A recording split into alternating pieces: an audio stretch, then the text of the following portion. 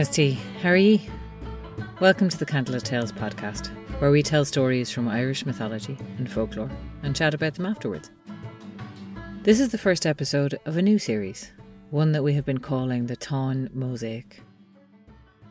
In this series, we are going to be retelling the Táin, the great cattle raid of Cooley, from different perspectives. This will be a mosaic of different voices, different stories, different attitudes, that will hopefully coalesce into the story of the Táin in a way that we've never told it before. This first story is a tale of frustration and tragedy and ruin, and it is told through the eyes of the great king and champion, Fergus MacRoy. If you want to be very traditional about this, listen to these stories after dark, because that was when the Táin was told, in this winter season, after the sun went down. This podcast is brought to you by our supporters at Patreon. You can join them over at patreon.com/candlelit tales, or you can make a one-time donation using the PayPal button on our website. Like, share, comment, and above all, enjoy. And for now, Aaron, tell us a story. Fergus marched long and slow. Although his muscles were weak and weary and heavy and burdened, his feet marched on, a rhythmic pace to his stride. His huge sword Leocon hung down by his side. His shoulders were wrapped with a heavy cloak that set his figure apart from most others. And those others that were walking beside him now were drenched in blood. Downcast and stern look across their eyes. They looked at this huge imposing man, Fergus MacRoy, who still seemed to tower above the men like a great oak tree in the middle of the forest, his bushy head, square shoulders, and great gown thrown around, falling to the ground and leading those marching south and west and away from Ulster. But although this great man's heavy footfall were leading most of these men, bedraggled, burnt and bloodied, away from Ulster, his head and his mind was not in the present moment. He was reflecting with each step back in time, back to the time when he used to be the king of Ulster. And had he still been king, he could have maybe found a way to avoid the desperate situation he found themselves in.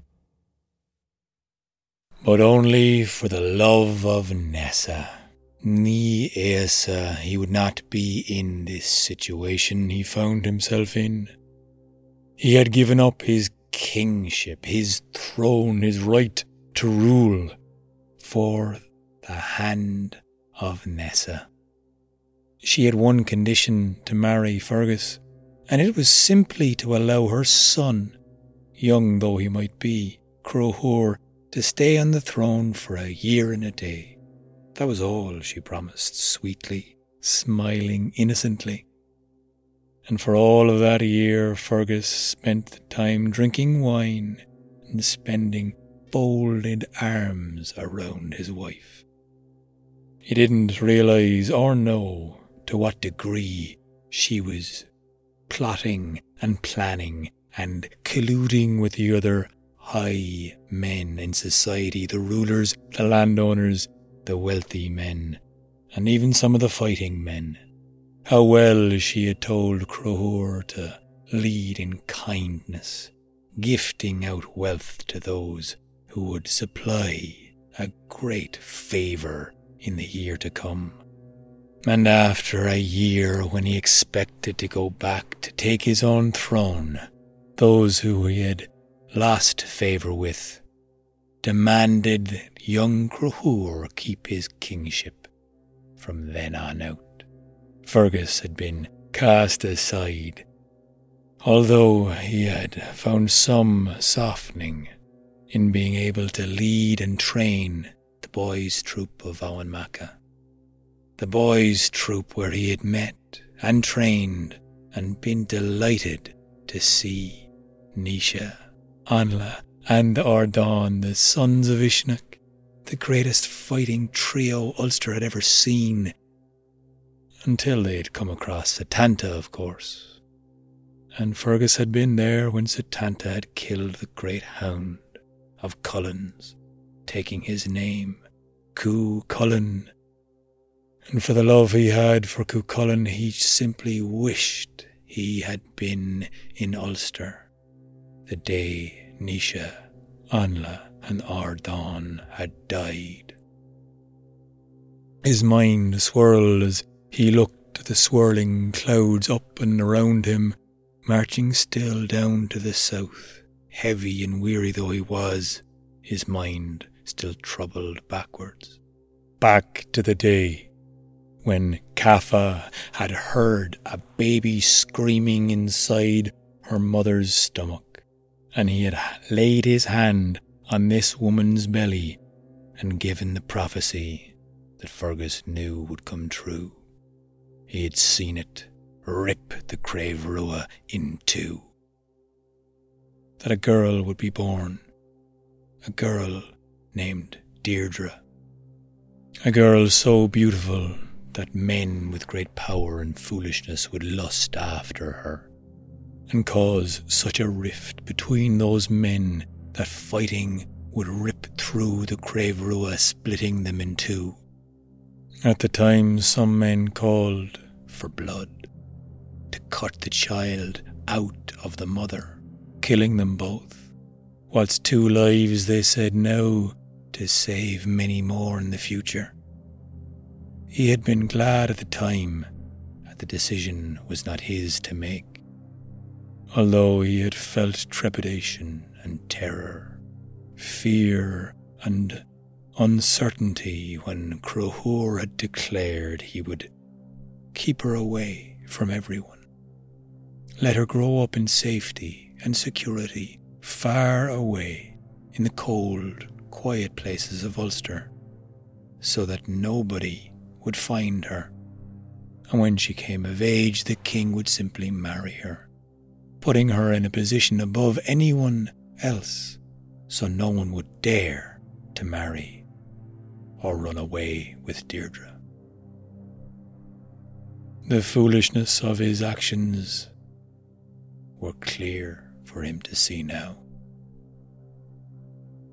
The blood beating in Fergus's chest seemed to be beating faster than he had ever felt it before, leaving Ulster as he was and now going across the border towards a neighbouring county, towards a place that was known as the land of his enemies.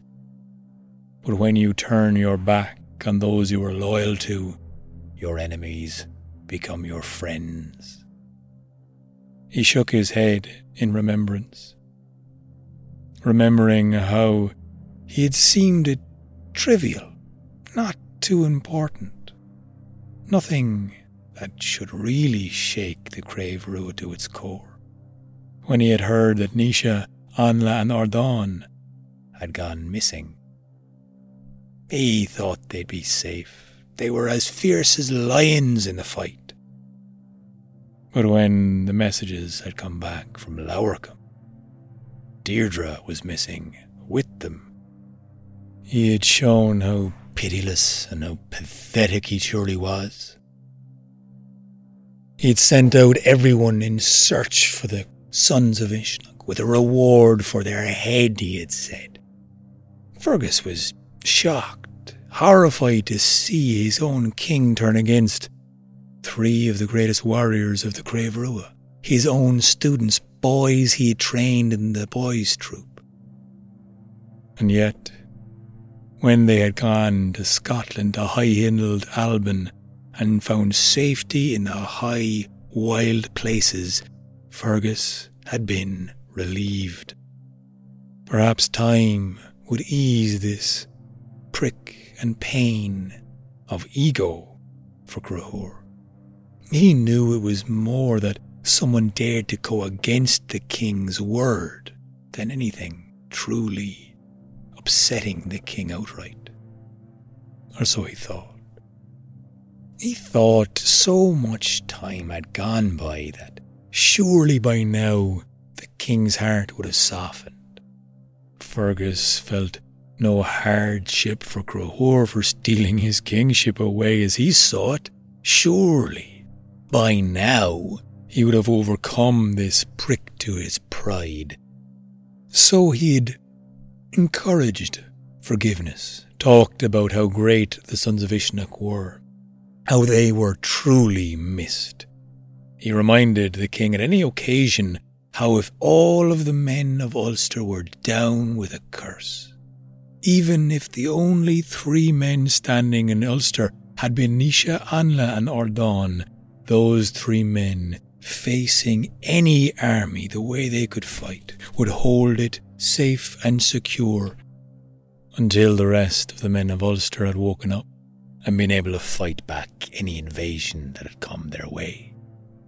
The sons of Uisneach, after all, had a way of fighting, he liked to remind Cahor, with them standing shoulder to shoulder, their backs facing the middle, pirouetting and moving in a trio, fighting any number they could take down. So many. They had, he thought, but not enough. As the crooked, sharp stones of Ulster flattened, he felt the westerly wind blow in his face, his hair standing up more frizzled than usual. He cast his eyes to the far west, where he could just about make out the blue horizon of waves crashing on the coast. The cold wind cut through his bloodied clothing, but he saw flatter lands, smaller hills, not the rough and ragged, hard, harsh landscape of the north. It was softening now, still rugged, still stony, still speckled with fairy trees. Magic around any corner, he thought. There was magic in the promise he made. He had promised Cahor mac Nessa that he would keep the sons of Uisneach safe. If they were allowed to come back, he would guarantee their safety, assure them safe passage, and reunite them with the rest of the Crave Rua. How slippery Cahor's mind had been at that time. With no Deirdre, no sons of Uisneach, he had a long time to get over his hurt. And when Cahor asked Fergus a pointed question, Fergus had missed the subtlety, missed the cunningness in the crooked smile of Cahor, those eyes cold and dark.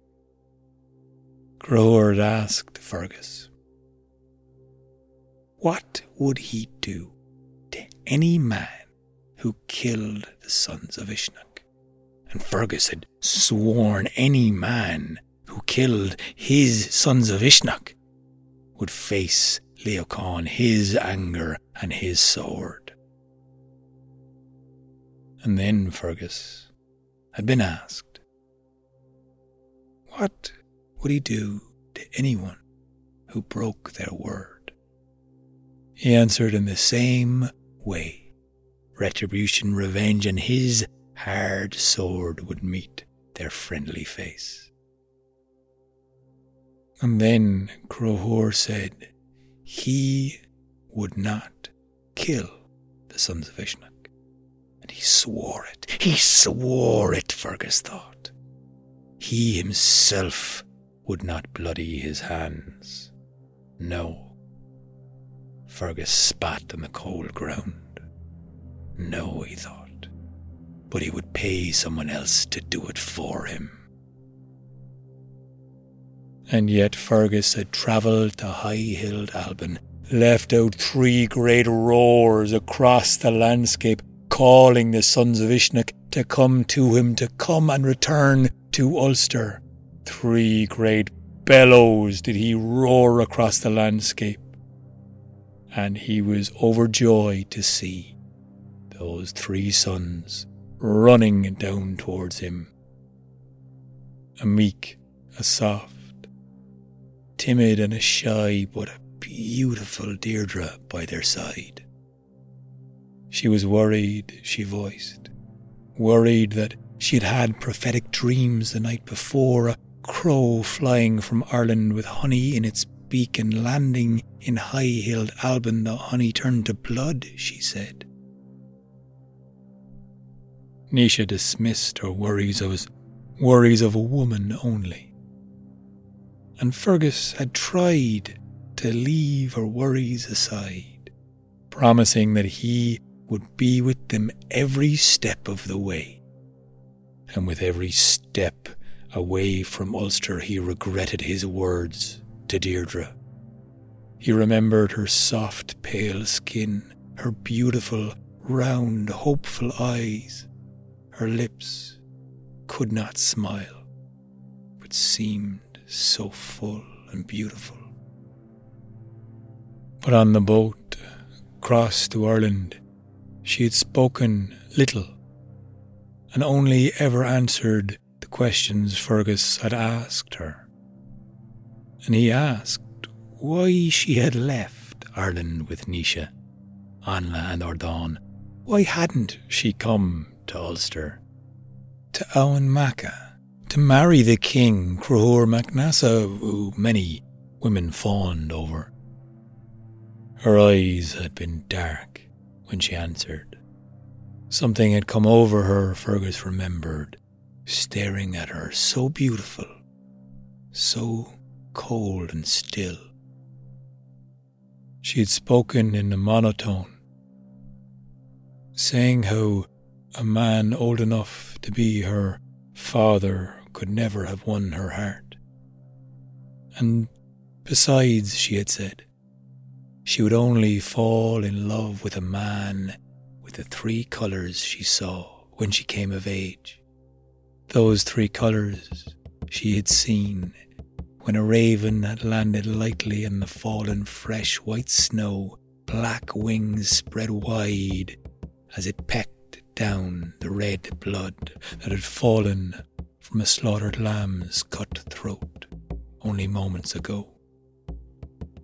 Black and red and white, she said. Those 3 colours are the 3 colours on my beloved Naoise. Black hair, white skin, and red lips. Fergus felt those colours in his mind now, his heart beating faster as he came closer and closer to Cruachan Eye. Although his skin felt ice and white and cold and sore, his heart felt black inside, as he was covered in the red blood of the battle gone by. Naoise had had different stories of their conquests in high-hilled Alban, how they had entered into the service of the king there, been front of the line in battle and fought furiously and fiercely, winning great acclaim. Until, of course, they figured out that one of the king's messengers had seen a sign and a sight of Deirdre, and it was their plot and ploy to remove the sons of Uisnech so that this king could marry her instead, placing her on a high place above anyone else so no one would dare come to her. Yes, they'd heard that one before. And yet they had had children in high-hilled Alban as well, Naoise had said. Manannán MacLear had given him the great sword, Fragarach the Answerer, as they had left their 2 children with him to be raised with one of the 2 of they. He had smiled jovially, thinking about the king's court in Owenmacka, thinking of returning to the Crave Rua of Ulster, the fun and the differences between the Scottish and Northern Irish accents. It'll be nice to be back with those who understand me fully, he had said. So Fergus had given Anla, Nisha and Ardán his word he would protect them and bring them back safely to Owenmacka. Although Deirdre was beside herself in sorrow, claiming she had seen another vision, Fergus promised her too. He had reassured her he had given his word, and he would bring them safely to Owenmacka. And when they landed in Ulster, he was surprised to have been greeted by a man throwing a feast in his name, a feast he could not refuse. For 3 days and 3 nights this feasting would go on, they were told. He had been curious why this timing had seemed so strange at the time, but he hadn't seen it. How he regretted it now, he thought. If he had only seen the signs, if he had only seen the betrayal in Crothúr's eyes that day he'd left, if only he'd spotted this merchant saying he was spreading a great feast for Fergus, who was under a geis never to refuse a feast in his name. He could not refuse. Although, what doom he could have evoked, which was worse than what had happened, he did not know. Deirdre had lambasted him, had called him terrible names for abandoning them, and yet Fergus had tried to soften the blow, to reassure and show the sons of Uisneach that his own sons, fair-haired Ilin and rough Red Boinia, would follow them and bring them to Owenmacka safely. It had not been enough. Finally, when he heard the sound of battle come to his ears, he could enjoy his time with this woman. She was reported to have needed 30 men a day to satisfy her needs. Fergus often needed 7 women each day. Their needs might match. Her need for vengeance against Crothúr might match his own. After all, they had been enemies for decades. A fresh rivalry Fergus had found, but the same name, the same king to be defeated. And Fergus wondered whether he would tell this queen Ulster's greatest kept secret, a secret that would ruin King Crothúr and give Fergus his chance for vengeance. A secret that would surely bring the destruction of the Crave Rua.